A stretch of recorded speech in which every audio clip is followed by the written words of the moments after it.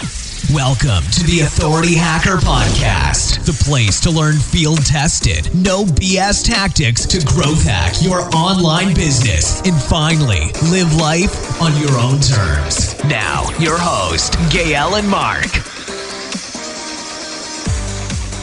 Hey guys, welcome to the Authority Hacker Podcast. This is Mark, and I want to start with a warning. Right now, you are breaking the law. Now, I don't say this to scare you, it's just a fact. In this podcast, I'm bringing in the authority on internet law, Richard Chapo from SoCalInternetLawyer.com, and we're going to be talking about a number of ways in which web businesses are really leaving themselves exposed here. So we're going to talk about things such as privacy policy and why you should never copy someone else's or use a plugin or a template for that. We're going to be talking about how to become FTC compliant, even though it's practically impossible to be 100% compliant. But we're actually going to explain how, in reality, you should go about managing that. We're going to talk about how to avoid being sued for using someone else's images, even if they're Creative Commons images. We're going to also talk about what to do if you're giving medical or financial advice. I know a lot of people asked for that one. We're going to go over how to deal with people ripping off or stealing your content and like the copyright laws you have to consider there. We'll also cover how to protect yourself from being sued when someone comments on your blog, which you wouldn't think about it, but there's actually some copyright legislation comes into play there. So yeah, some crazy stuff involved in the show today. We'll cover as well the rules around email, canned spam, third-party tools, link building, that kind of stuff. And finally, and this is something which we've actually done recently, is talk about registering trademarks and why there's a few cases of this really costing people a lot of money for failing to do it. So even if you think you've got all this stuff down, you've got it covered, you have your own lawyer and everything is good, then I still urge you to listen to this episode, because Richard's actually going to cover some new copyright laws that are coming into effect soon in the US. And he'll also talk about the pretty crazy situation with email in Canada. So if you have any Canadians on your email list, you're going to want to listen to this show. And finally, next year in the European Union, there's some new data protection laws coming in. And that's going to affect anyone who has customers or subscribers in the EU. So really, I would urge you strongly to listen to this show. I know law can often be a dry subject, but Richard really knows what he's talking about, specifically when it comes to internet law. It's very, very relevant to anyone that's going to be listening to this podcast. Now, one caveat here, obviously, I am not a lawyer, so I'm not going to be giving specific legal advice here. Take everything I say with a pinch of salt. But Richard is a lawyer, and he's going to be really giving you some incredible advice here. Guys, I can't stress how important this podcast is if you're running an internet business. It's over an hour long, but please do listen to it all. If you don't have time right now, download it for later, save it on iTunes, or bookmark it at authorityhacker.com/legal podcast. You can also find all the show notes and links which are mentioned in the show there. So yeah, please listen to this one, guys. It's a good one. So without further ado, here is Richard Chapo from SoCal Internet Lawyer. Hi, Richard. How are you doing today? Doing well. How are you? Very good, thanks. Very good. I must say, and you probably don't get this very often as a lawyer, but I'm very excited to be talking about law subjects with you today. This kind of stuff is something I've been sort of playing around with quite a lot lately and trying to get my head around. So I'm glad to have you here to help straighten out some of the things going on there. Well, thank you for having me on, and I'll do my best to redeem the reputation of attorneys, although I promise nothing. So just before we start as well, to clarify, you're a US-based attorney in California, is that right? Yes, in San Diego. Okay, and what you're talking about today will sort of mostly apply to US-based companies, but also those doing business with the US, I presume. Yes, US-based companies, and then, if you're tapping the market in the US obviously has one of the larger consumer audiences in the world, and so a lot of people will do business here. And it's important to understand that, the U.S. courts, if you're selling to people here, they're going to basically claim jurisdiction over you for those sales. So, yeah. Yeah, excellent. Okay, so I want to sort of position this show today from the perspective of a company or a blog that's perhaps been established for a little while, has a bit of income coming in. So we're not really going to talk about incorporation and getting started, but assume people have sort of got their site off the ground. And so I was kind of thinking back to what I did in this position, and there's a few things that I sort of thought, and I'm increasingly becoming aware of, were actually maybe bad decisions. And one of the most common things, I guess, that people do starting up is they have a privacy policy and they have a terms of service. Now, if I'm being totally honest with you, I don't actually know what the purposes of either of these documents are, but everyone just seems to sort of do it. And there's plugins and templates and whatnot that I've actually used and still do. But apparently that might not be such a good idea. Is that right? Yes. So the purpose of the two documents, they serve actually a little bit of a different purpose, particularly in the U.S. The terms of service are a contract with the people who are using your site. So basically what it's going to do is it's going to define how certain actions on the site will be handled from a legal perspective. And you'll see a lot of people criticize terms and conditions. They're also called terms of use, terms of service. They're all the same thing. And we'll criticize them, but there are legal issues that you have to address. So for instance, copyright, if you allow somebody to upload something to your site, well, they actually own the copyright in what they're using and what they're uploading. And so it's important that there's a clause in the terms that says you, the user, are giving me, the site owner, permission to publish this. Because technically, copyright law is so old and so antiquated and just so badly matched to the internet that you actually need permission to publish it on your site, because that is actually a republishing. And so the terms are designed to deal with those issues. The privacy policy is something that's mandated now by most countries. I'm sure there's a couple of them out there that don't do it, but these privacy policies have to contain certain language and certain disclosures that are going to alert, supposedly, people visiting the site as to how their information is collected, how it's secured, how you use it, and who you share it with. Those are the four basic principles that apply in every country. Now, then the question becomes, what are each of those steps? What can you do and what can't you do? And it kind of depends on where you are. The United States, privacy is a bit of a joke, to be honest, because we are an opt-out country. And what that means is that you can gather information from people as long as you comply with certain laws like Can-Spam Act. But you can gather their information without consent a lot of times, and then you can use that information and so on and so forth, but you just have to give them the right to opt out. So if you look at Facebook and Google's of the world, their whole business model is based on sweeping up as much personal information as they can, organizing it in different ways and monetizing it. So those are the two documents. As far as using templates and generators and or copying from another site. Yeah, it's not the best approach. The problem that you have is the web has evolved so much, from 2000 when we had dial-up modems to the current state, where sites are very different. Sites have unique functionality, and the laws are advanced. The laws have kind of caught up to some of these things. The laws are still 5 or 10 years behind, but they're catching up. So a one-size-fits-all type of terms of service or privacy policy just doesn't fit. And here's where you run into problems. Remember, the terms of service is a contract. So if you have something in your contract that is different from what you actually do, you are violating your own contract and can get sued. And this happens to companies all the time. The other thing is you may have clauses in the contract, such as a common one is with generated terms and with things that you'll see out there for free is there'll be a clause that says we have the right to update these terms of service whenever we want, and if you continue to use the site, you agree to this update. Well, of course, have invalidated that. That doesn't fly, and they will invalidate all of your terms for that, for just having that statement in there. And this has happened with huge companies, Zappos being the perfect example. 2012, Zappos was hacked, and they had included an arbitration clause in their terms. Arbitration is really valuable because it tends to be business friendly. And then they'd also included a clause that's class action waiver. And what that means basically is all the people who are harmed can't get together in a group. Instead, they have to sue individually. And it's really limits the potential damages you're facing. But their terms were thrown out because they included a clause that said that. And what the court said was, you can't do that. That's too one-sided and it's not fair. And if you think about in the real world situation, think about any contract you sign. When you bought a home, or you bought a car or something like that. Mm-hmm. So imagine you buy a car 6 months later, the auto manufacturer contacts you. Well, it doesn't even contact you. They just change the terms of your car, your agreement, and send you a notice. You now owe them, another $500 or something.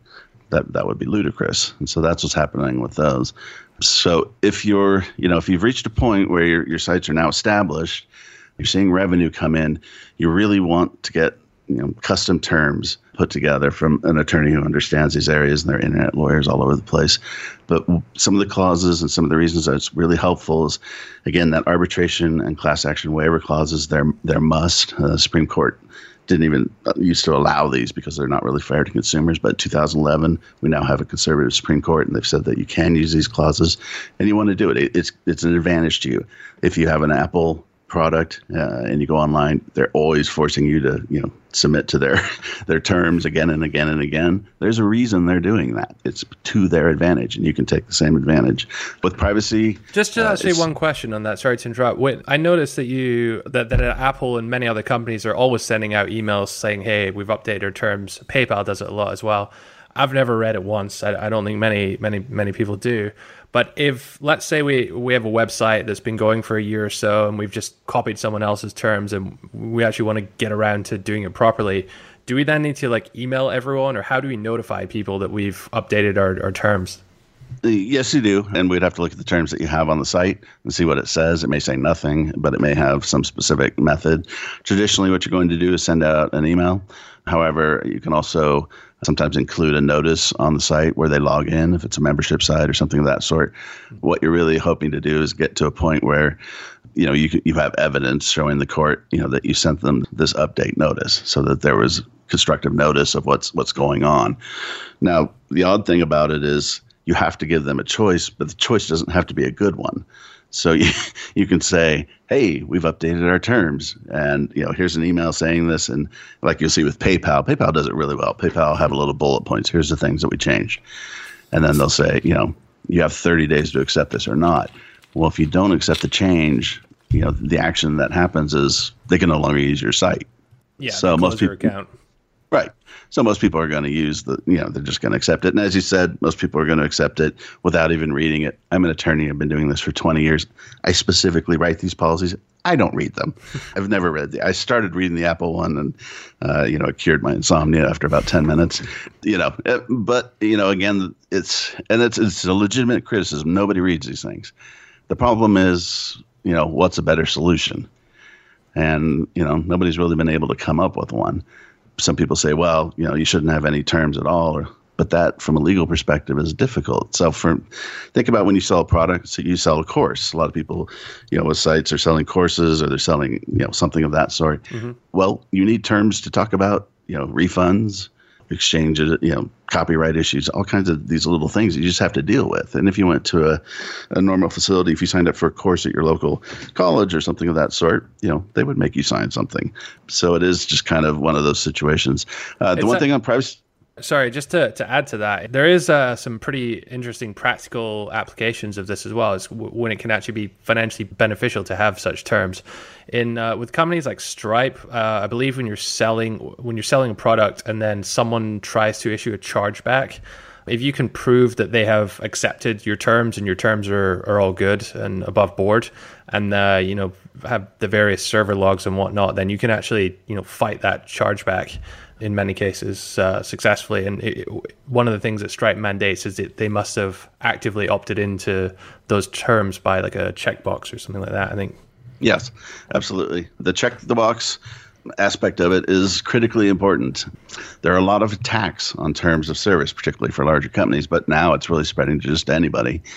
And that is the issue. Did somebody accept the terms or not? And you're hitting on it exactly. The easy answer to this is always have a check the box agreement. And just to be clear, I'm sure most of the listeners have purchased something from a site at one point, and they've been asked to check a box saying, I agree to the terms and conditions and privacy policy.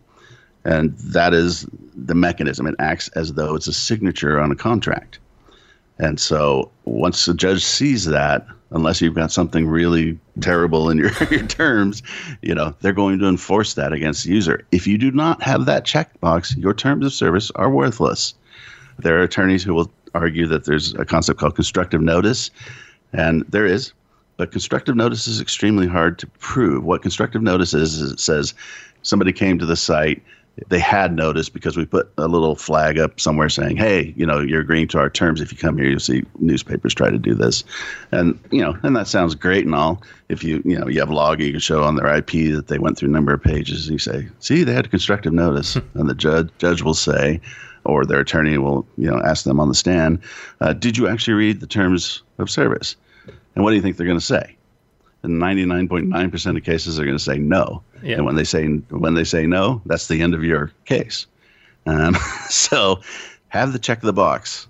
If you're selling anything, if people are signing up for a membership, any of that, have the checkbox and keep a log of those actions. Once you do that, you nail them down. And like you're talking about with Stripe, a lot of companies will look for that.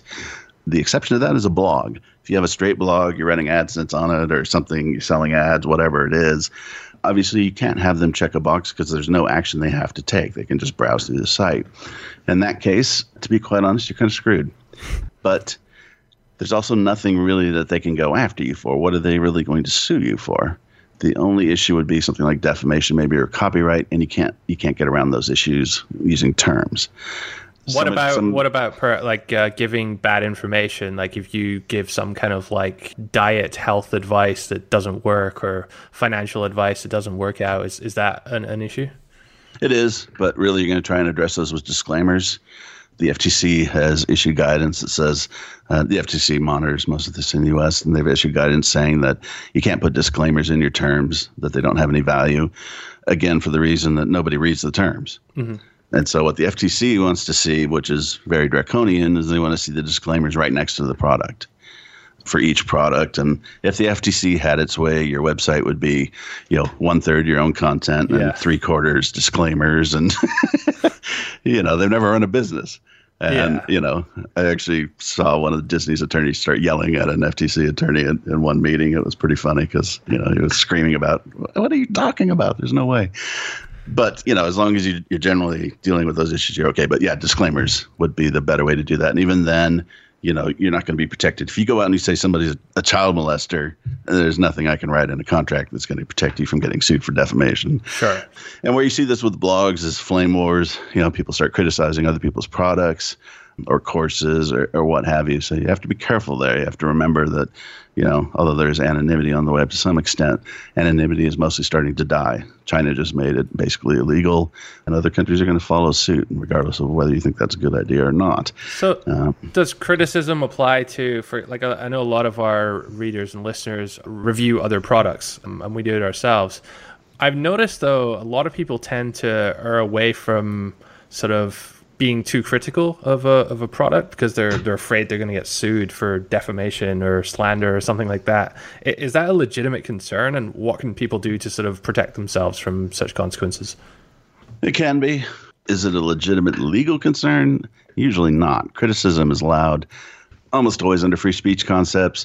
The company might try to sue you for copyright infringement or trademark infringement, but criticism is legitimate defenses to those as well. Mm-hmm. The problem that you run into is a practical one, which is, do you have the money to pay to defend lawsuits?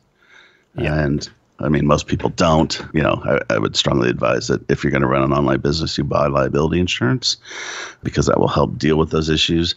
You don't really want to go out and, try to attract lawsuits. But, if something does pop up, at least you have something there that would pay any kind of judgment settlement. And almost more importantly, it would pay your attorney's fees. Right. So, liability insurance. I'm not from the U.S. Oh, that's basically you pay I presume like a monthly insurance fee, and then if someone sues you for something like this, then they cover it, right? Correct. Okay. Yes. And there'll be a policy limit. It's usually $1 million, something of that sort. Okay. There's a group called Hudson Insurance Group. Hiscox, HISCOX.com, writes them. There's a couple different groups. But yeah, that's basically the idea. And if you have that there, and you run into it. How much does it cost, approximately? They have to look at your business and see, how many sites you have, all those kinds of issues. But a couple $100 a month, maybe. Okay. Around there, maybe a little more, maybe a little less. It just kind of depends on what you're doing. I have a side business where I do some copyright agent issues, and I've received quotes as low as $500 for a year. But I have clients that run multiple sites, where they're selling courses and things of that sort. And, the cost is, 10 times that. So you just have to ask. And at what point should someone seek to take that out? Right at the start, or I mean, I know $200 a month is probably for someone just starting a business probably quite a big investment sink for something that may not necessarily happen, especially when they're getting started. Right. As a lawyer, my answer, of course, is you should do everything immediately. But, realizing that's often not realistic, I would do it as soon as you start. And in fact, and people will criticize me for saying this, I would get it before you actually incorporate. Okay. And the reason for that is simply online, and attorneys talk about forming an LLC or a corp or something of that sort, and how important it is because it protects your personal assets. And that's absolutely true. And you should absolutely do it, when your business has grown to a point where, you have things on the line and you can afford it. The one thing that a lot of people don't understand about that, though, is if your company gets sued, how are you going to pay for attorney's fees? Right. Do you have the money on hand? No. For most people, if we're talking about a market $2,500 a month that you're making, if you come into an attorney to defend a copyright action, there were two YouTubers that just won a big copyright case where they were criticizing another person on YouTube, and they actually crowdsourced their defense costs, but they won. It was a pretty clear case, in my opinion, that they were going to win, and they still had legal fees of $75,000 or something of that sort. So, and you're not allowed to claim those fees back from the opposition in such a case, no? You can try. It's up to the judge. It depends on the nature of the case and how it came down. They're going to look at the conduct of the other party, and it's copyright law is very vague, maddeningly so. Right. It's very, very hard to give, black and white, answers to questions because of the way that they evaluate copyright infringement and they evaluate fair use defenses, which is a whole other topic we can talk about at some point. But plus, you still got to front the money in the first place, I guess. So it's quite a big deal for a lot of people. Yes. Okay, so just to step back a sec, I think we were going to go through the privacy policy side of things. Was there something else you wanted to mention there? Right. Privacy policies, they need to match what you're doing, your actual data practices and things of this sort. And if they do not, the FTC will come after you with an enforcement action, and damage claims are $40,000 per violation, up to $40,000. Mm-hmm. And the FTC enjoys these claims for some reason. I don't know why, but they get all excited about them. I think it's good PR for them. So you want to make sure that you don't use a template or something of that sort that contains information that you don't actually do. And this is what they pop people for all the time. What are some examples of that you can think of? They'll say things like, a template will say things like, we don't allow browsers behavioral tracking or something of that sort. And you look at the site and it's got Google Analytics on it, which is behavioral tracking. Okay. Right. Behavioral tracking is these companies, Google, Facebook, all these different companies are trying to collect data across websites. So they're trying to follow you across websites. Mm-hmm. And they can see the sites you go to, and based on that information, they can build marketing profiles, and then they can sell those. So, with AdSense, that's kind of what they're doing when they're placing those ads. But there's whole different, groups with those. So that's the issue there. The second thing is these. I don't know who wrote the original ones. It drives me nuts. If I could find them, I'd punch them in the face probably. The privacy policies that you'll see out there for free and that are generated contain a clause that says we will not sell, share, or rent your personal information. We value your personal information. We're going to protect your personal information. And that sounds noble, but what if you want to sell the business? Right. That counts as actually selling the information as well, because you're selling either the business itself or an asset, which their information, which is an asset of the business. So, yeah. Right. Unless you have a really unique business, one of your biggest assets is going to be the personal information of your customers. And we see it pop up time and again. The famous case is True.com, which is a dating site, was a dating site. Their parent company had problems and ended up in bankruptcy. Another dating site came in, licking their chops and tried to buy the True.com database of users and people, who were posting for $700,000. And a number of states objected to that, and the bankruptcy court upheld those objections. And True.com couldn't sell its database because they had promised not to sell it in their privacy policy. Wow. So I think that's something which I've definitely seen that in a privacy policy generator. I think it was one of these WordPress plugins rather before. We may even have one of these on one of our sites, I think. So I need to go check that quite soon. But bottom line basically is that you can't really trust these templates or generated privacy policy terms of service because they may just be stating generic information or stuff which is just factually untrue for the way you operate your business. And therefore, it's better to actually consult with an actual lawyer who can take an objective look at what you're doing and see which parts apply, which parts don't. Right. In 2002, yeah, you could get by with these documents.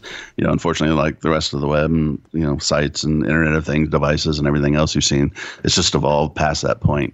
And one thing I do want to mention just quickly, and, we had discussed this before the show, these are to-do items. These are just things that, as a listener, you need to add to a to-do list or go talk to an internet lawyer and just make a list of these things to do. These are not reasons to abandon your business. They're not reasons to be scared.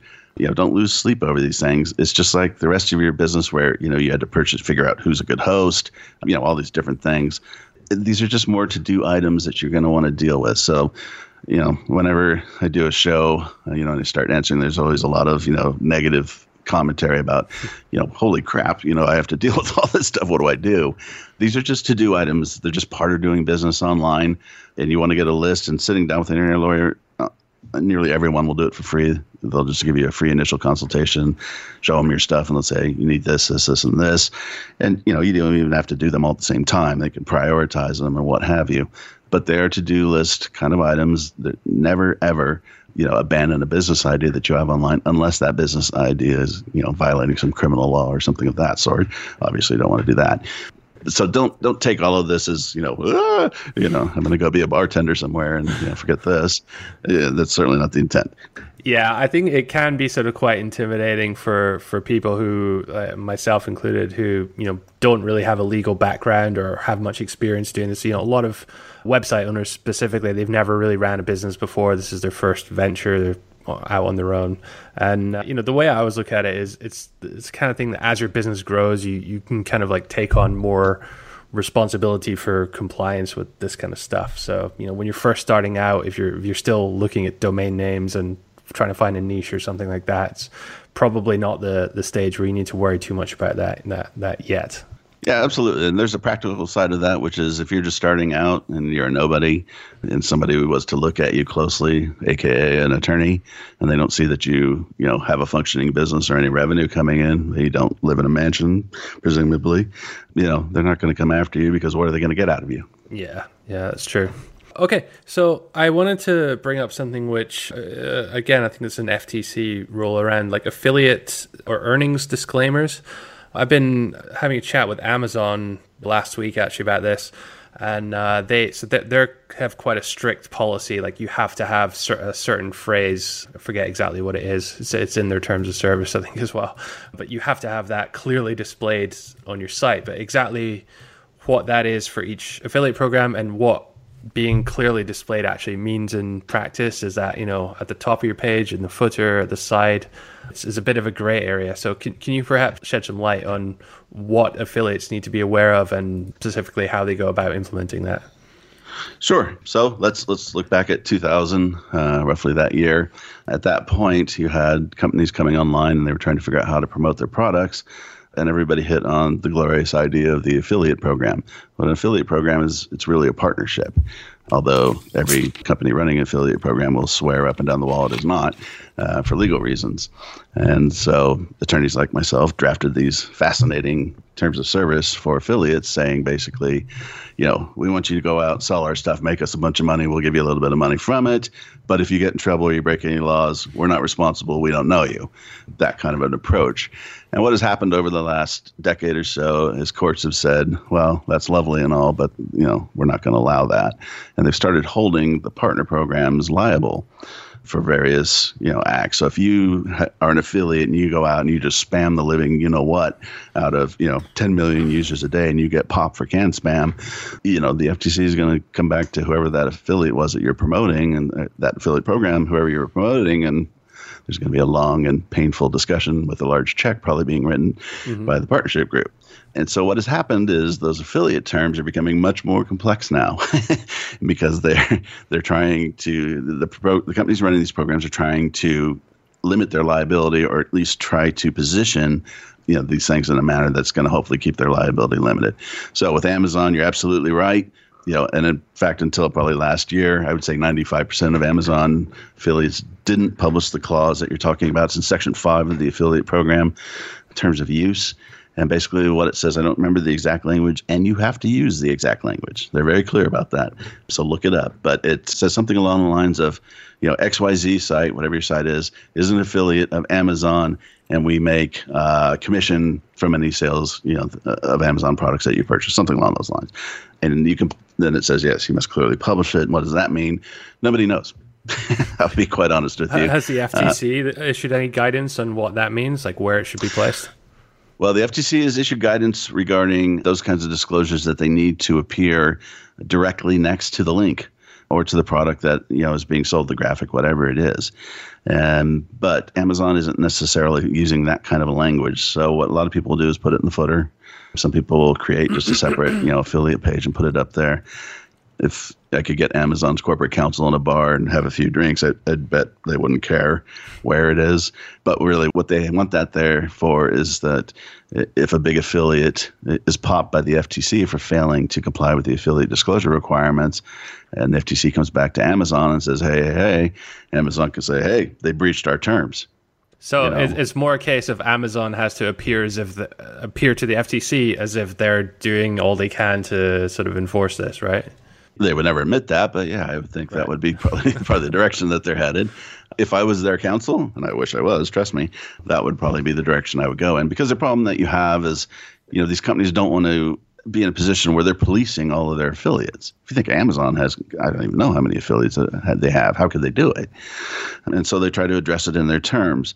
And if you look at other affiliate programs, you need to read their terms. And I realize a large groan just went out across the world. But you need to look at that to see those, because with Amazon doesn't even really talk about it in their guidance. I think they mention it now, but for years they didn't even say anything. It was just in the terms. And it was some crafty lawyer just added it as an effort to try to really address that issue. With the FTC is, again, this is a group that hasn't ever run a business. And so when let's say you have a blog post, and you have 3 links in that blog post throughout that post, and 2 of them are affiliate links, they want you to put right next to the link a statement saying, I earn a commission, if you buy through this link. And they've actually said, a couple of us were talking to them and said, well, can we just put affiliate link? And they said no, because people, that wouldn't satisfy the requirement, because people might not know what affiliate link means. And, we stared at them and said, it's 2017. You really think people don't know what affiliate link means? And the problem is the FTC, they're supposed to look at the standard of the reasonable person, but they look at the standard of a person who basically can barely breathe, on their own. Right. They're really looking at the lowest common denominator. And so you get these ludicrous rules. So anyways, if you comply with them in general, you're going to be fine. Amazon absolutely put that statement on there. And the reason that you want to do it is that if you have an issue with Amazon down the line on some other issue, you don't want to give them a basis for just terminating you. Right. Yeah. And I have seen examples of when sites have gotten just kicked out of the Amazon Associates program for not having this disclaimer on their site. So that's definitely one that you should make sure you have on there. Just to sort of clarify something, you're not suggesting that if we have 10 affiliate links, 3 of them are images linking to the affiliate product, you're not suggesting that we should actually put the disclaimer next to each one of those on the site, right? That's what the FTC wants to see. They have what are called .com disclosure requirements. These aren't laws. These are they're telling you what they would prosecute, basically what they would look at as being in violation of deceptive marketing practices. You were talking about review sites earlier. Yeah. Okay, well, we've all seen review sites where, let's say it's a treadmill review site, and they list 50 treadmills, and every treadmill has 5 stars. It's obvious that the reviews are not legitimate. These people are just trying to promote, sales through all 50 different types. They don't care, whatever. The FTC considers that deceptive marketing. Yep. So the way that they try to deal with that is they say, well, it's hard. That's a hard fight. Where do you draw the line? So instead, we'll just require these disclosures. And so they want to see them next to each affiliate link, unless it's an obvious ad, or they want to put them, if the affiliate links are right next to each other or very close, then you could do just one disclosure.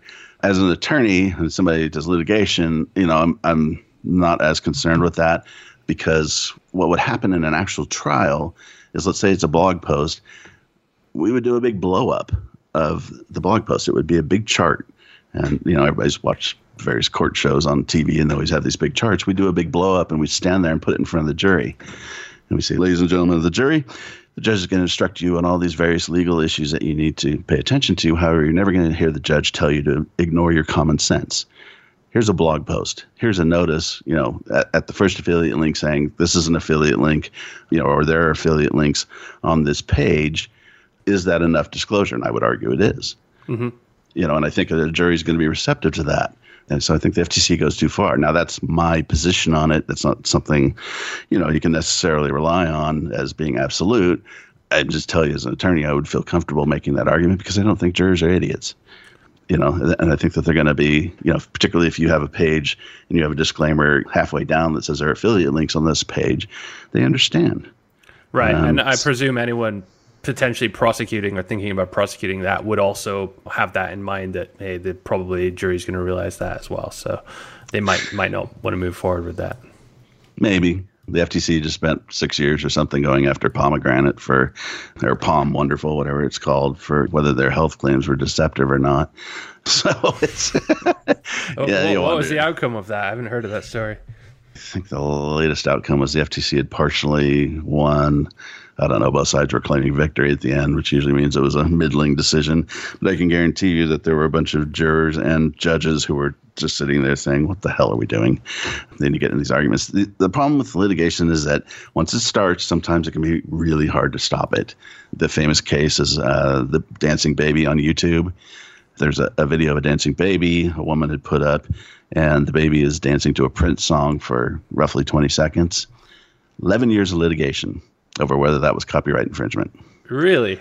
I think I remember that. Yeah, they went to the Supreme Court of the United States. Wow. And I can guarantee you those 80-year-old justices never in their life thought they would be looking at a dancing baby online, as to whether there was a copyright infringement case. So these things, really what I try to do with my clients, and I think what most good attorneys will try to do is it's not the question of can we win the lawsuit, it's the question of how can we mitigate against this risk so there is no lawsuit. Yeah. And that's really should be your goal. And that's why some of these things, you really want to do. And again, that's with terms of service and privacy policy, all that stuff. You want to have it in order so that if somebody does look at it from the FTC or some private attorney or whatever, they can say, these guys kind of have their act together. And meanwhile, there are 10,000 other sites that don't. Yeah. Well, so really when you're looking at where to place your disclaimer and stuff, that's kind of what you want to be thinking, like how someone else is going to perceive what you're doing, like how far are you going to sort of address these things then. And they're probably just going to look you over if you're doing more than most people. Yeah, well, as an attorney, I can't tell you to violate the law, so I would follow it strictly. If you do a search online for FTC and then a separate word, separate whatever you would call it, .com, disclosures, you can see what they've said. It's a printout. It's generally sort of in English, not too much legalese, but they give examples at the back. And I guarantee you nearly every listener, once they start looking at examples, will start laughing. Mm-hmm.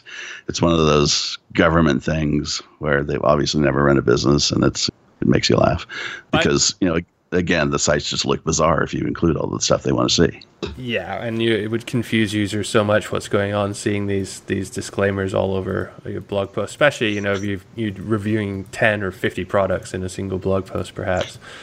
It's also going to kill your credibility. Yeah. Because if you go to a site and you see all these disclaimers and all these, everything like that, aren't you going to think, wow, what's all this? And why are they saying all this?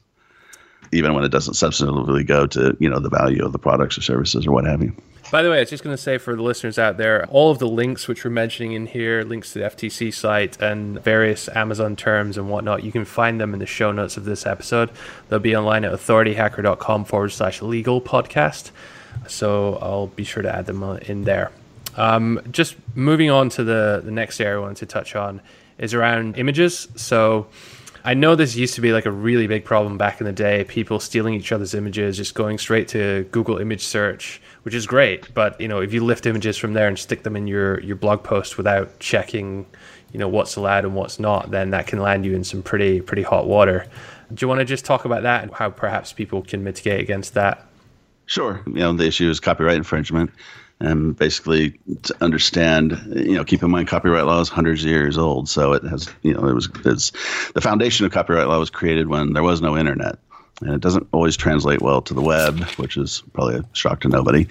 But the idea behind copyright is that if you create a work of some sort, a book, an image, a song, whatever, you own the right to basically profit from that, or not even profit, but just publish whatever you have. So let's take a Stephen King book. It's an example I always use.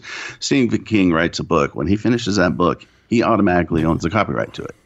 It's called a common law copyright. And at that point, he signs a contract with the publisher, probably already has one, and he gives the publisher the right to go out and make copies of that book and market it and sell it in exchange for a royalty. And so that's the basic simplified version of copyright. Now, when you see an image online, somebody took that photo, and the person who took that photo owns the copyright to it. And unless you have some type of a fair use defense, or some other basis for using it, which in most cases you're not, you're committing copyright infringement when you copy that image.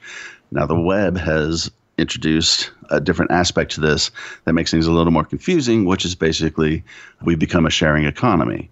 And a lot of people will, allow people to republish on Facebook or wherever these different images, and they don't care. And in fact, they want you to do that as part of their marketing program. So you have to be a little careful with that. But even in that situation, you can't take the image usually and just add it to your blog post or use it for some other reasons. That's infringement. And under U.S. copyright law, if you were sued for copyright infringement, in most cases, the person would go ahead and register that with the Copyright Office, and then they would be entitled to what are called statutory damages. And those damages are between $200 an image and $150,000. A judge or a jury would decide depending on how the case went ahead. And if you were found liable for the infringement, the other party may also be able to recover their attorney's fees from you. So we're talking about something significant. The best way to get around this is, in my opinion, create your own images. Go take photos. I realize not everybody's a photographer, but in this day and age, with smartphones and what have you, depending on what it is that you're promoting, you can take your own image. If you can't do that, and you're promoting an affiliate product of some sort, contact the affiliate program, and they often will give you images. So if you're doing a review of a treadmill or something of that sort, they'll just give you the product images. If none of that applies, it's just a general blog post and you need some kind of picture for something, and stock photo sites, as annoying as they are, that would be a good way to go. If you're going to be absolutely cheap about it, Creative Commons license are also an excellent choice. You have to be careful and read the license, though. They have different licenses. Some require attribution, some do not. It's just something that you have to pay attention to. Even I was just going to say with some stock image sites, stock photo sites, you have to be careful if you're creating a product. I think they have different licenses for different uses, like commercial use and personal use or something like that. Is that right? Yes.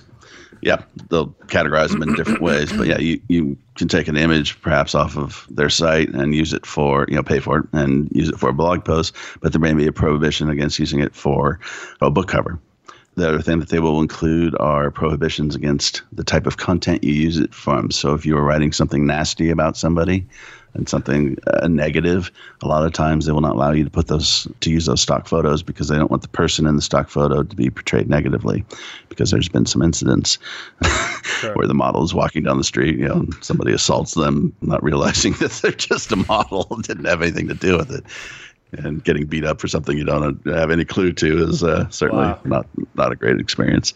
So that would be, the way to do that. But again, with images, particularly stock photo, it's so cheap now. Spend the money. The cheapest site I found out there, and this probably isn't even the case anymore, is Fotolia. It's Fotolia, and I think, it's like $35, and you get I don't even know 75 images or something. So that's it's good, yeah. The one we use is Deposit Photos. Every few months on appsumo.com, they have a special offer. I think it's $35, $40, something like that. Although they did say they'll raise the price next time for 100 images. I think I bought a couple thousand last time and just been working our way through those over the last year or so. Right. But yeah, definitely recommend getting it. The other thing I would say is I've heard that you have to be pretty careful sometimes with Creative Commons images, because people can actually take images which belong to someone else and then upload them themselves as Creative Commons or somewhere else, but that still doesn't alleviate you of any guilt if the original source image was copyright. That's absolutely true, and that's a good point. I don't use Creative Commons, and as a lawyer, I'm cheap as hell. I do pay for stock photos myself, but then again, nobody's going to my site for the images. But yeah, no, that is absolutely true. Another thing that I would mention that is kind of folklore on the web, and again, whoever originally posted it needs to be slapped upside the head. You cannot take an image or any other kind of copyrighted content, post it, and then put a link back to the original source for that and say that that's fair use defense. It's not. It is no defense to copyright infringement. What it's a defense for is plagiarism. And plagiarism is not a legal concept. It's just an academic concept. So if you take an image and you put it somewhere and you say, hey, a photo originally from wherever, and you think that's going to get you off, not only is it not going to get you off for copyright infringement, it is going to just kill you in court. Because one of the issues that the judge or the jury will look at was, did you know that this was a copyrighted image that you were taking? And if you put a link there giving attribution to the original source, it's pretty hard to argue that you didn't know. True. So yeah, attribution, you always hear this. Just attribution, do attribution. No, unless it's a Creative Commons, and Creative Commons, some of the licenses say you can use it if you give attribution, but that would really be the only instance. Just before we move on, I want to talk about something else real quick. We've covered a lot of advanced stuff here today, but if you're still a beginner or waiting to get started with your authority site, I have something that you'll want to see.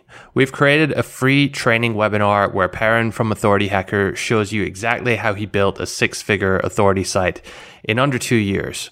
So if you want to get the exact tactics and system he used, please check out our free training webinar. You can get in right now by going over to authorityhacker.com/tactics.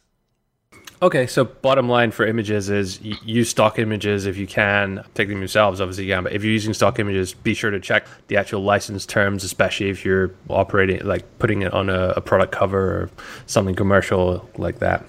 Right. Okay, great. So let's move on then. This is something which we encountered quite a lot over the last couple of years is we have a couple products on Authority Hacker, like training courses, and a lot of people like rip off our content. So they'll maybe download the content and then republish it on YouTube or on their own site, on like a file sharing site as a torrent or something. And back in the day, people were just Googling for our brand name and these sort of pages were showing up. We've since sort of hired some DMCA specialists to get involved and certainly cleaned up things a lot. But you just want to talk about how people can maybe protect themselves from this kind of stuff happening. I mean, it's always going to happen when you have a product, when you have this kind of content. But what can people do to sort of, I guess, minimize their exposure there to what people are doing?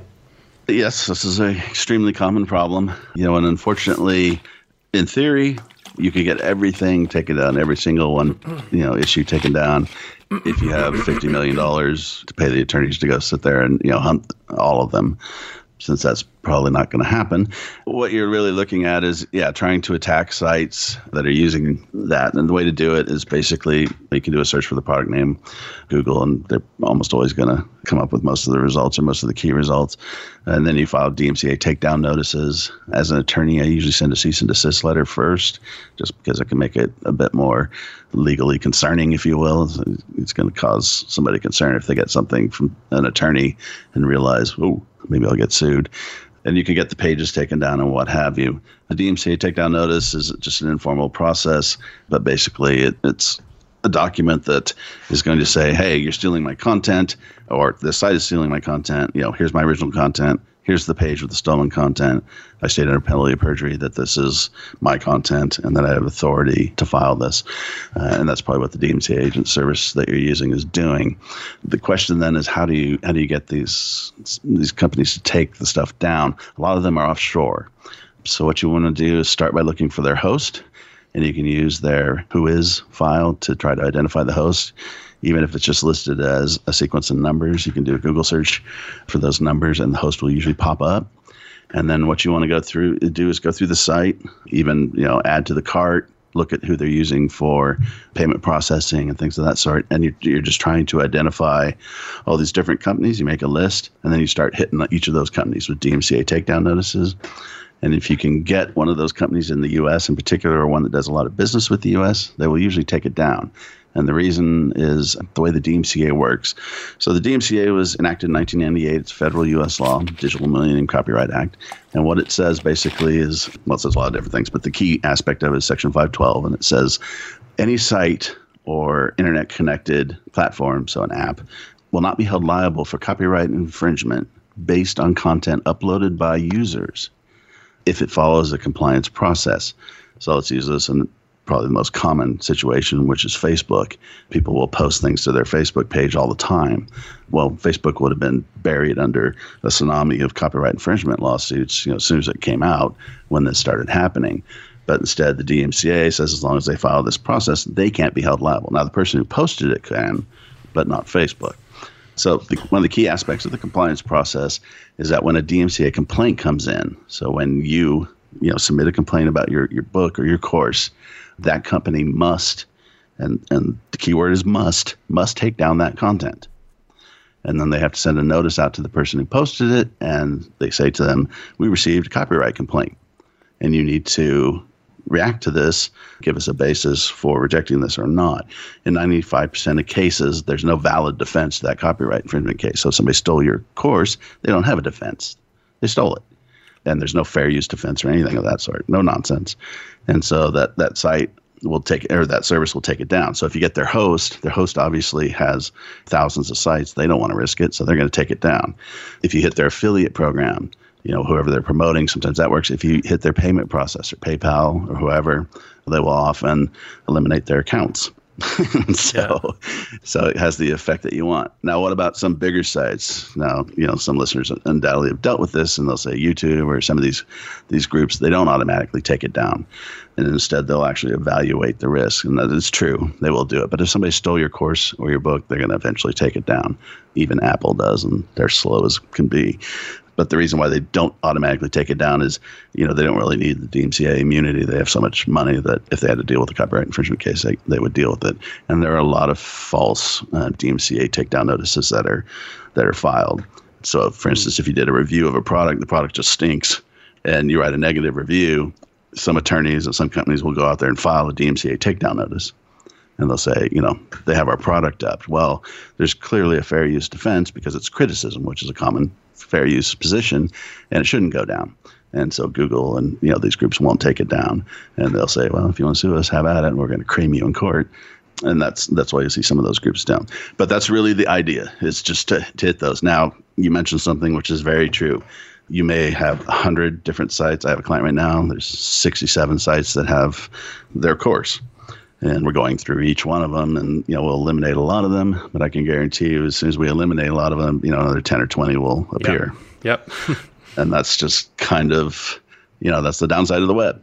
And if you run into somebody who is a smart black hatter or smart hacker or whatever, they're only going to be using services that are outside of the U.S. that they know are not going to react to copyright complaint. And then in that situation, you can go through extremely expensive litigation to try to bar that internet service provider from accessing the U.S., from giving their data to the U.S.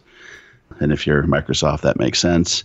If you're running, online sites that's making $5,000 a month, probably not. And you just kind of have to suck it up. And, unfortunately, that's life. There are good and bad sides to it. A lot of times you can eliminate a lot of them. But, are you always going to eliminate everybody? I wish I could tell you yes, but it's just probably not the case. Yeah, and it's also worth pointing out that you can actually go straight to the search engines as well and file DMCA claims there. So at least it makes it more difficult for people, searching for your product or your brand name to actually find those. But something about that I discovered as well, that once Google removes the links and it puts an actual notice on the search results page with a link to another page, which actually then has the link back to the original page itself. Right. So if people actually want to find it, then that's where you go to find it. In some ways, it actually makes it easier, which is a little bit counterintuitive. But yeah.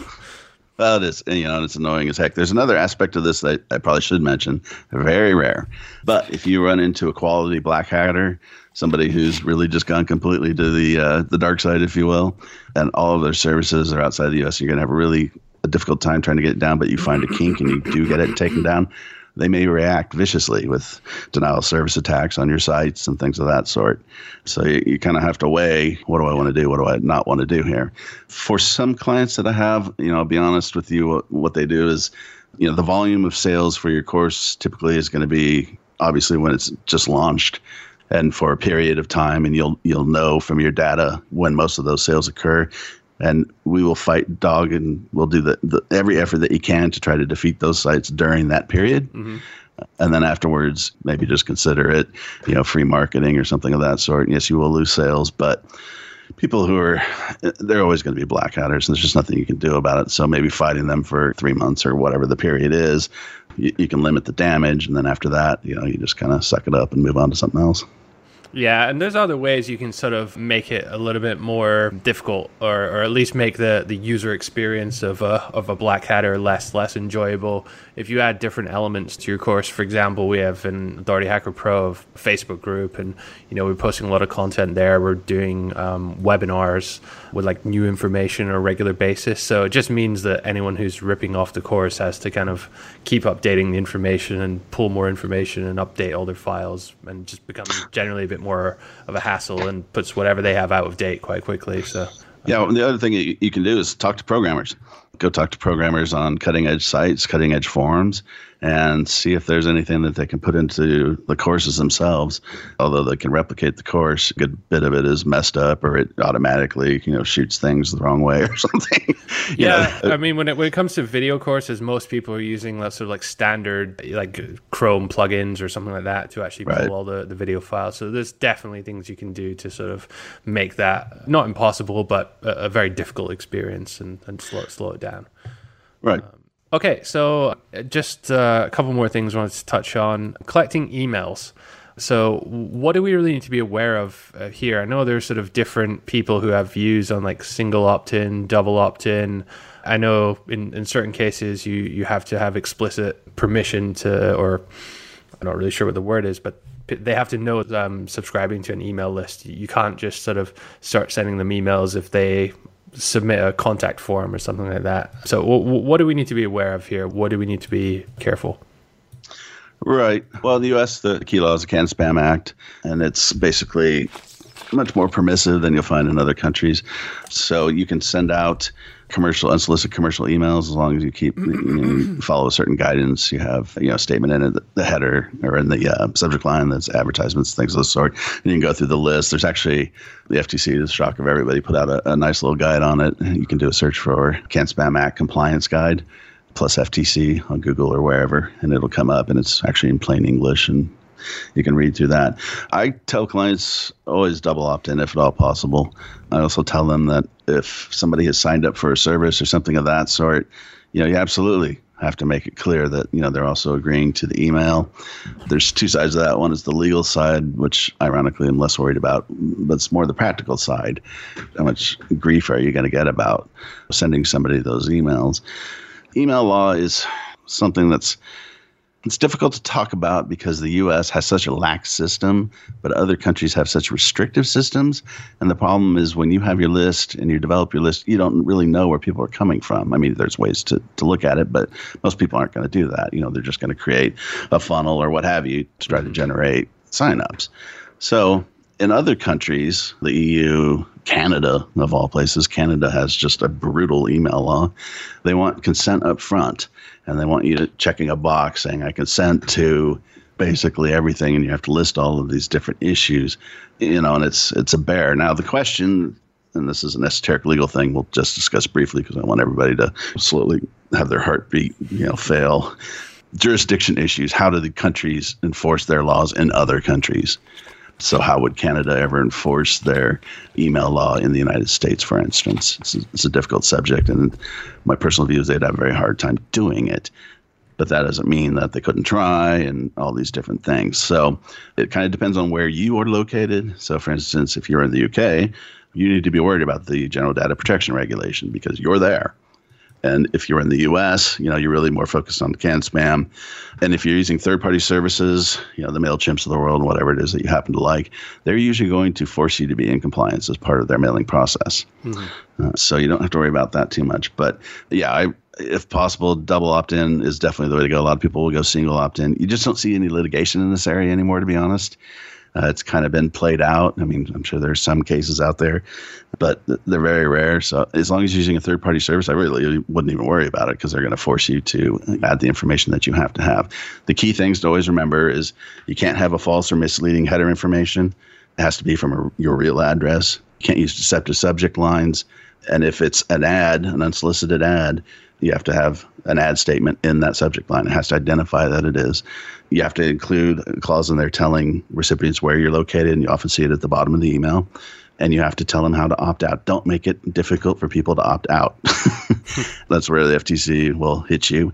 And you have 10 days when somebody does the opt out to take them off your list. Just do it immediately. I mean, really, if they've opted, if they want out, they're not going to buy anything in the next 10 days. Yeah, most systems will do that automatically. They have the unsubscribe link. So if you're using MailChimp, then that's probably going to they're probably going to take care of most of those kind of things for you. Just on the canned spam, actually, how do you differentiate between? I believe there's two categories, like a advertisement and like a non-advertisement. And canned spam just covers advertisements. Is that right?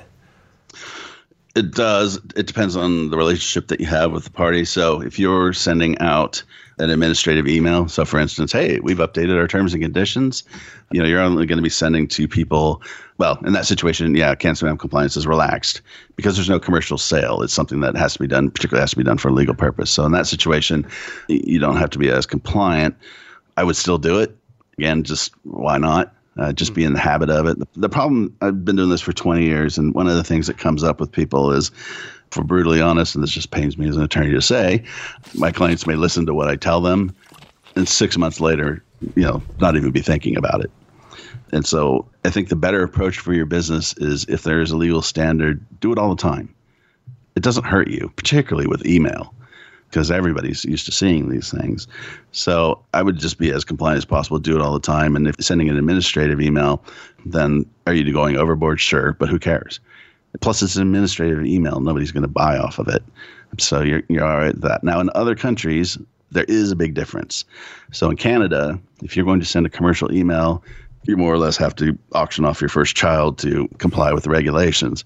However, if you're then sending an administrative email to a client, you don't have to comply with much of anything because it's you already have a relationship with that person. So if somebody's purchased a course from you and you're sending an update or something like that, and you're not upselling them, that's not an issue. But even in Canada, I'd have to look at the law again. There's something like a 3-month limit on that. Canada's law is just bizarre. Again, you have to kind of look at that. So if email is going to be a big issue and a big sounding point for you, in theory, yes, you should talk to an attorney. But I got to be honest, as much as it probably hurts me, the third-party groups that do this, they're all over it. They're all over the legal regulations because if you get popped using their system, they're going to get popped. Yeah. So in a lot of cases, these groups will do that. And in an interesting kind of twist, as long as you aren't spamming like a madhouse, a lot of times the regulatory agency would probably be more interested in the group that you're using, the third party that you're using, than they were you. I wouldn't rely on that much, but the FTC and these kinds of groups, they don't have a budget where they can go out and prosecute every site in the world, that's doing violations. Yeah. So what they're looking for are examples. What's the most buck that they're going to get for their enforcement action? Well, if you're a blogger and you're failing to do affiliate disclosures and you're an affiliate program from, some tiny shop in Florida and there's only 4 affiliates, could the FTC go after you? Absolutely. And as a lawyer, I'm going to tell you, you absolutely have to comply with that. Now, if they can get Amazon on something like that at the same time, which are they going to choose? They're going to choose Amazon because that's going to be big news and it acts as a deterrent to the overall internet community. Yeah. And so it's kind of the same thing with any issue that these groups will look at, email and what have you. But with canned spam, use the third-party systems if you can. I know it can get expensive, but use them, and they're almost always going to force you to comply. How does it work with, for example, outreach emails? So if I want to have a guest on the podcast and I want to outreach to them and say, hey, do you want to come on and talk about, I don't know, graphic design or something? Does canned spam come into that, or is that more like a business-to-business kind of communication? I would view it as business to business. And the other thing is it's not a commercial proposition. Uh-huh. You're not trying to sell them anything. So I wouldn't worry about that too much. What they're really looking for, they're not going to come after you for 5 emails. They're going to come after you for 5 million emails. Right. That's really what they're looking at. And again, it's a deterrent situation. So I wouldn't be hugely concerned about that. If email is going to be the predominant part of your business model, and it is for a lot of people, it's a great system because you have control of your list. Just sit down with an attorney and show them what you're doing. And, 99% of the cases are going to say that's fine. The only concern would be, if you're mailing to other countries, which all of you are, but are those countries? I'll give you an example. One of my clients received a tax bill from Romania, and it wasn't for a lot of money, and they sent this nasty letter. And my response was a slow raising of my middle finger saying, come and get us. It doesn't make sense. And right now, everybody listening to this podcast, including myself, we're breaking some internet law in some country, maybe one we've never even heard of. There are just all these different laws. So email lists are a little bit of a gray area. Are you going to have problems? As long as you comply generally with canned spam, as long as you're complying with the requirements that your third-party email provider, the MailChimps of the world, whatever they are, requires, you're going to be fine. Okay. And is the same true with like link building? So if I'm emailing a bunch of people saying, hey, can I do a guest post on your site? I presume that's sort of out with the canned spam as well. As an attorney, I would want you to comply with canned spam. Realistically, again, are people going to have an issue with that? No. I mean, most of them, even if they don't want to give you a link, that's just part of a business. Again, the Canned Spam Act is kind of bizarre because, all the litigation that really surrounded it and what it applied to and didn't apply to it happened years ago, and most people just kind of ignore it as long as you don't go out and spam like a madman. But when you're sending singular emails like that, unless the person on the other end is an incredible jerk. I mean, what are you going to write to? No, there is. You're absolutely right. There is. There's a guy in California who still tries to sue people, and the court just throws it out because he tries to sue under California law that was preempted by canned spam. And so, but he still does it. And you still send a notice to him, dear jerk, this isn't going to fly, blah, blah, blah. And that's just kind of the nature of it. That's the risk of any business. There's always going to be some little strange law that you may be violating. Florida law, for instance, Florida law requires you to list your name, your business address, I think your phone number and your email on your site if you're in Florida. And I can guarantee you 99.9% of Florida websites don't do that. Right. Okay. So just to sort of like close up here, I want to talk quickly, if we can, about trademarks. This is something I've just actually done for our site, and I really had no idea this was like such a big deal and could cause so many problems until recently. But what are trademarks? When should one register a trademark, and how does one go about doing that? A trademark is a logo, symbol. It can be a short phrase, something that identifies essentially your brand or a product or what have you. The reason trademarks are important is because they stand as a symbol to consumers. And that symbol can be a symbol of quality, a symbol of cutting edge tech, whatever. So for instance, Apple, the Apple logo and the Apple name mean things to people. If I said this is, I have this digital watch over here, or I said, hey, I have an Apple digital watch, you may have different views depending on your experiences with Apple as to which one's better. And so what you have with those trademarks is the ability to communicate with consumers a certain amount of in my opinion, certain amount of credibility, good or bad. Maybe you make crappy stuff, who knows? And so you want to protect those marks and keep other people from using those marks. They usually don't use the exact mark. Instead, they try to get close to it. And then the question becomes, is it causing confusion with consumers? So if I have an Apple and somebody launches an Apple iWatch and they spell Apple with an extra P, they're infringing on the mark because it's going to confuse consumers. That's kind of the general idea. To form a trademark, you have to register with the Patent and Trademark Office. The Patent and Trademark Office is incredibly overrun with business, so it takes 6 months at a minimum, maybe a year to get your mark. But basically what you're going to do is you're going to submit the mark and you're going to pick a class. There's, I don't even know how many classes there are now, 40 or 50 or 60. And the class applies to a certain particular region of the economy. So internet, for instance, internet blogs is a class. There's even a class for food blogs at this point. And so you would apply for that. And the mark would apply in that particular situation. So let's consider Amazon. Amazon's obviously a huge internet company. They get that mark. That mark is really strong. Consumers have a really strong association when they hear that name and they relation to some kind of internet application. Does that mean that companies cannot start an Amazon River Tour company and register Amazon River Tours? No, because it's in a different medium. It's a different economic medium. It has nothing to do with online Amazon stores. And so they would try to do that, although then when they try to launch an internet site, it might cause some ruckus. But that's the basic idea. So you're protecting your brand. And to do that, you need to register the trademark. Once the trademark is registered, it goes through a process, the Copyright Office, where they look for competing marks or if there's any deficit or any issue with the trademark. And then once they grant it, you have that mark, and there are assumptions that come along about its validity and what have you. And basically, it's valuable. Not only is it valuable in protecting your brand, but it's a valuable asset as well. So if you go to sell your brand or you sell your company or something of that sort, that trademark is going to have a value to it. In some situations, if the mark is unique, you can actually license it out. So if somebody wants to associate their products with you, they'll sign a license with you because they want to say, oh, this is a Google service or something like that. So it can have value with that. When should you file it? Well, trademarks are actually fairly common sense on this issue. You can only get a mark if you're using it. You can only get a trademark if you're using it in commerce, which means that it can't be an idea. It can't just be a drawing. You have to actually be using it. You have to have a product, a brand, whatever it is, and you're using it.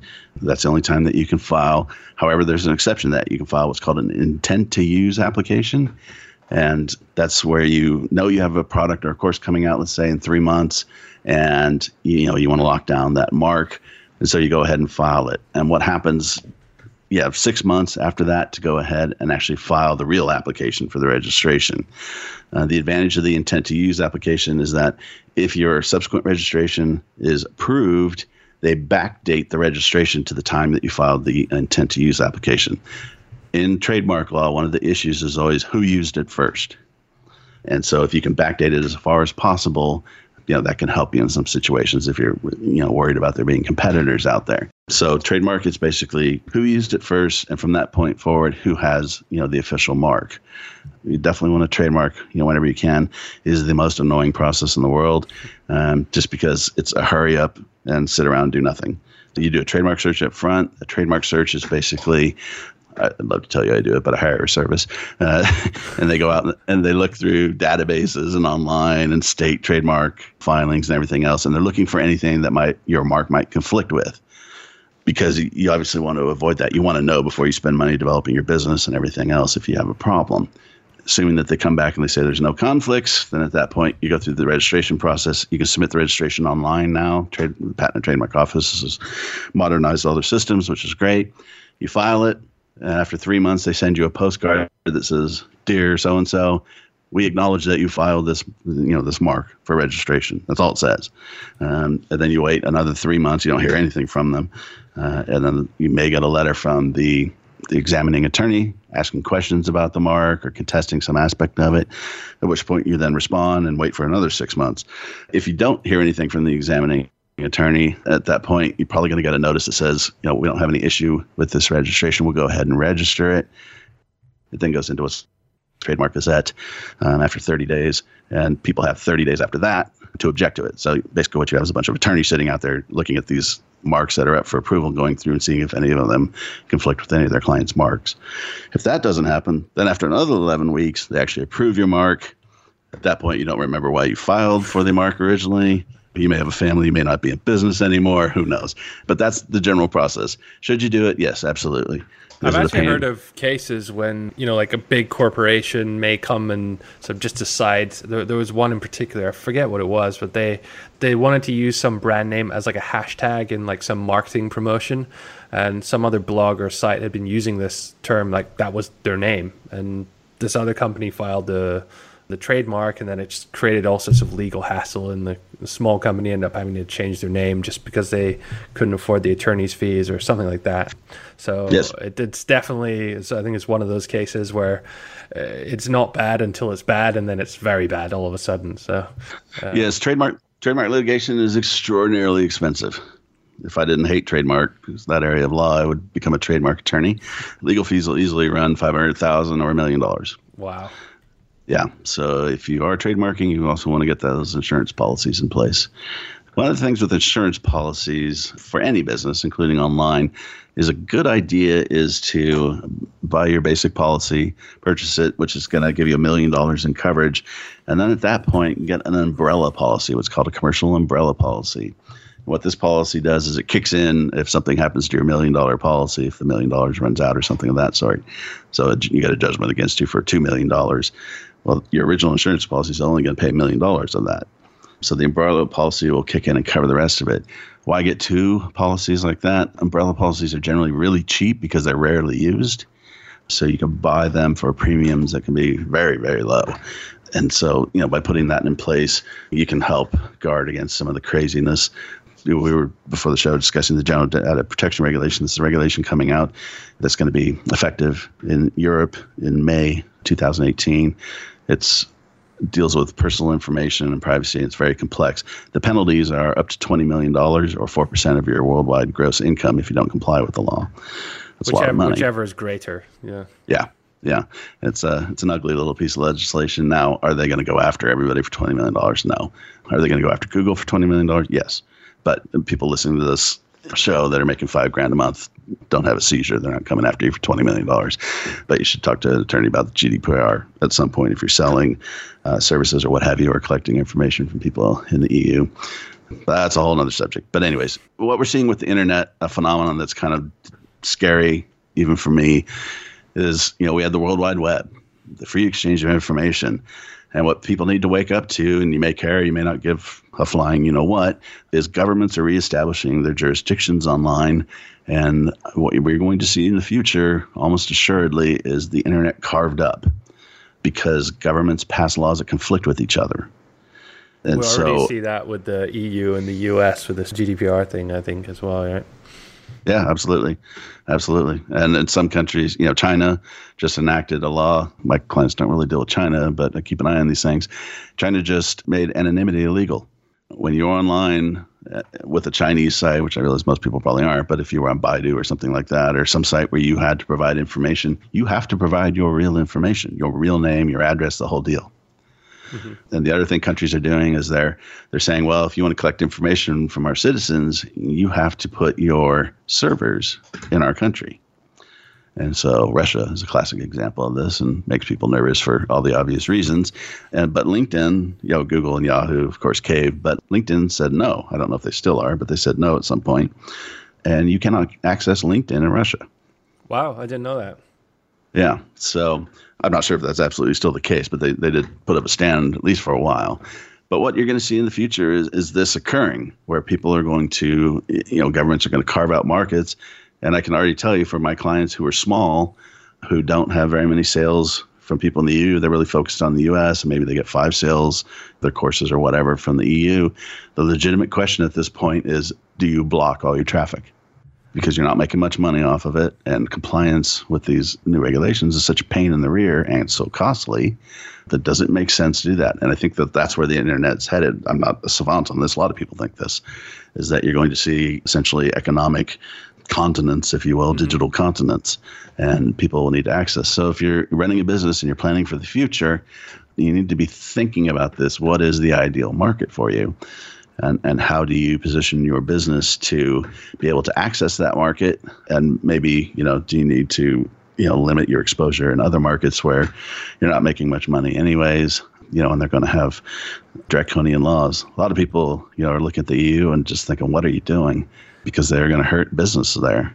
Yeah, they really are. They actually, so in 2015, they introduced it's called VATMOS laws, which basically turned the VATs, like sales tax. So they basically turned the place of supply from the origin country to the consumer's country for digital products. And this was really as a way of targeting Amazon relocating to the cheaper tax countries within the EU to save money. But actually what they ended up doing was just hurting all the small guys, including us, by having these crazy onerous regulations and having to calculate different tax rates dynamically, and none of the software or like membership carts or anything like that were compliant with it. So it was just a whole mess, really. But all in the name of data protection, I guess. Well, you're going to see more of that. You really are. And making money online is often about, seeing what's coming in the future and positioning yourself correctly. And yeah, I could see in 5 years, 10 years, where people are really just isolated to specific markets or countries, economic regions or countries. And, if the EU is your market, then, you sell to that. And if it's not, then, you block them. I have clients now that block Canada email. Really? Yeah. Wow. Just because, the law is so draconian. Now, the big catch-all with all of this is how do they actually enforce these? So for the EU, enforcing against Amazon is easy because Amazon's there. They have offices there. They have all those kinds of things. If you're a guy running $2,500 affiliate site a month and you're in Portland, how do they enforce that against you? And the idea, some attorneys argue, well, they're foreign judgment treaties between countries, which is true. But I think that from a practical prospect, if the EU is starting to try and enforce its laws in California, knowing the position of California judges, I'm pretty sure they're not going to get very far with that. Just as if a California judge tried to issue a judgment on an EU company in Germany and said, this is binding on you, screw German law. Yeah. I'm pretty sure the Germans aren't going to be too receptive to that. But the problem that we face is nobody really knows, there's no clear lines on this and how's it all going to play out. And so as an attorney, in particular, trying to advise your clients, it can be difficult. Excellent. So we've gone on for quite some time. It's been a really interesting show, actually. I've learned a lot from this episode, and hopefully our listeners have too. Is there anything else that you want to cover, or anything else you want to mention that we haven't gone through so far? Sure. Just one quick thing. It's just kind of a notice to people. Going back to copyright law. So the Digital Millennium Copyright Act, if you are running a site where you let people do your visitors or your users upload anything, comments, what have you, you should comply with the DMCA. Because again, just like when we discussed with Facebook, it gives you immunity from copyright infringement claims based on what those people upload to your site. And copyright infringement can be text, it can be anything. As part of that process, you have to comply with the DMCA. You have to register an agent with the Copyright Office. I have a separate company called dmcagentservice.com that you can use for an agent if you don't want to list yourself. It doesn't really matter. But the big issue with that is if you've already registered with the Copyright Office, they launched a new system, and they are not moving the previous registrations over to the new system. So by the end of this year, December 31st, 2017, you have to register in the new system again, or you lose your agent designation and you lose the protections of the DMCA. So make sure that if you are currently DMCA compliant, that you go back to the Copyright Office and that you re-register so that you maintain those protections moving forward. If you are not registered and you're allowing users to post something to your site, go ahead and register at $6, which it used to be $140. It's one of the rare instances where prices drop dramatically. But at $6, you go ahead and register. You can buy a book on Amazon called the DMCA Handbook, and it's written by an attorney in Arizona for people who are running sites. It's $40. I think it's out of print right now, but I actually talked to the attorney, and it's going to be back in print, I think, in October. But it explains the process. It's in plain English, not in lawyer language. You can use that, or you can just sit down with an attorney, pay them $250 for an hour, and they can guide you through the thing, put together a checklist, whatever. It's worth your weight in gold. Copyright infringement is the most common legal claim online. It's a monopoly game. You're getting a free pass on this. So comply with the DMCA because it can save your bacon, and it can eliminate a lot of the risks that you have when operating online. All right, and that's December this year. You said it was the deadline. Yes, December 31st, 2017. Okay, great. All right, Richard, I really appreciate your time today. So thanks very much for coming on. I'm sure there's going to be more than a few people who have questions, and this has maybe sparked one or two alarms in some people's minds. If people do want to get in touch with you, if they have follow-up questions or perhaps want to engage in your services as a lawyer, where can they find you? My site is SoCal, like Southern California, internetlawyer.com. If you don't find it, you can always find me by doing just a search for Richard Chapo, Chapo. And I'm one of the few ones that pop up. There's a drug lord in Mexico who goes by the nickname Chapo. I was going to say, no relation of yours then. No. It's I've been tempted. I live close to Mexico. San Diego's right on the border with Mexico. And I've been tempted to go down and try to order free drinks, but then it occurred occurred to me there might be some competitors there who might not be happy to hear there's a Chapo around. So yeah, no, I have nothing to do with that. So when the search results come up and you see all these things about the FBI, that's not me. So, but either of those, you can find me, and I'll be happy to give you a free consultation. Just mention the show, and I'll take a look at what you're doing and at least give you an idea of any serious concerns you have. Excellent. And I'm definitely going to have a few questions for you after this show. I think there's one or two things we need to be doing ourselves. So let's stay on the line, and I'll keep talking to you about that. Okay. But once again, thanks everyone for listening today. You can find all of the show notes, all of the links to Richard's site at authorityhacker.com/legal podcast, and everything will be in there.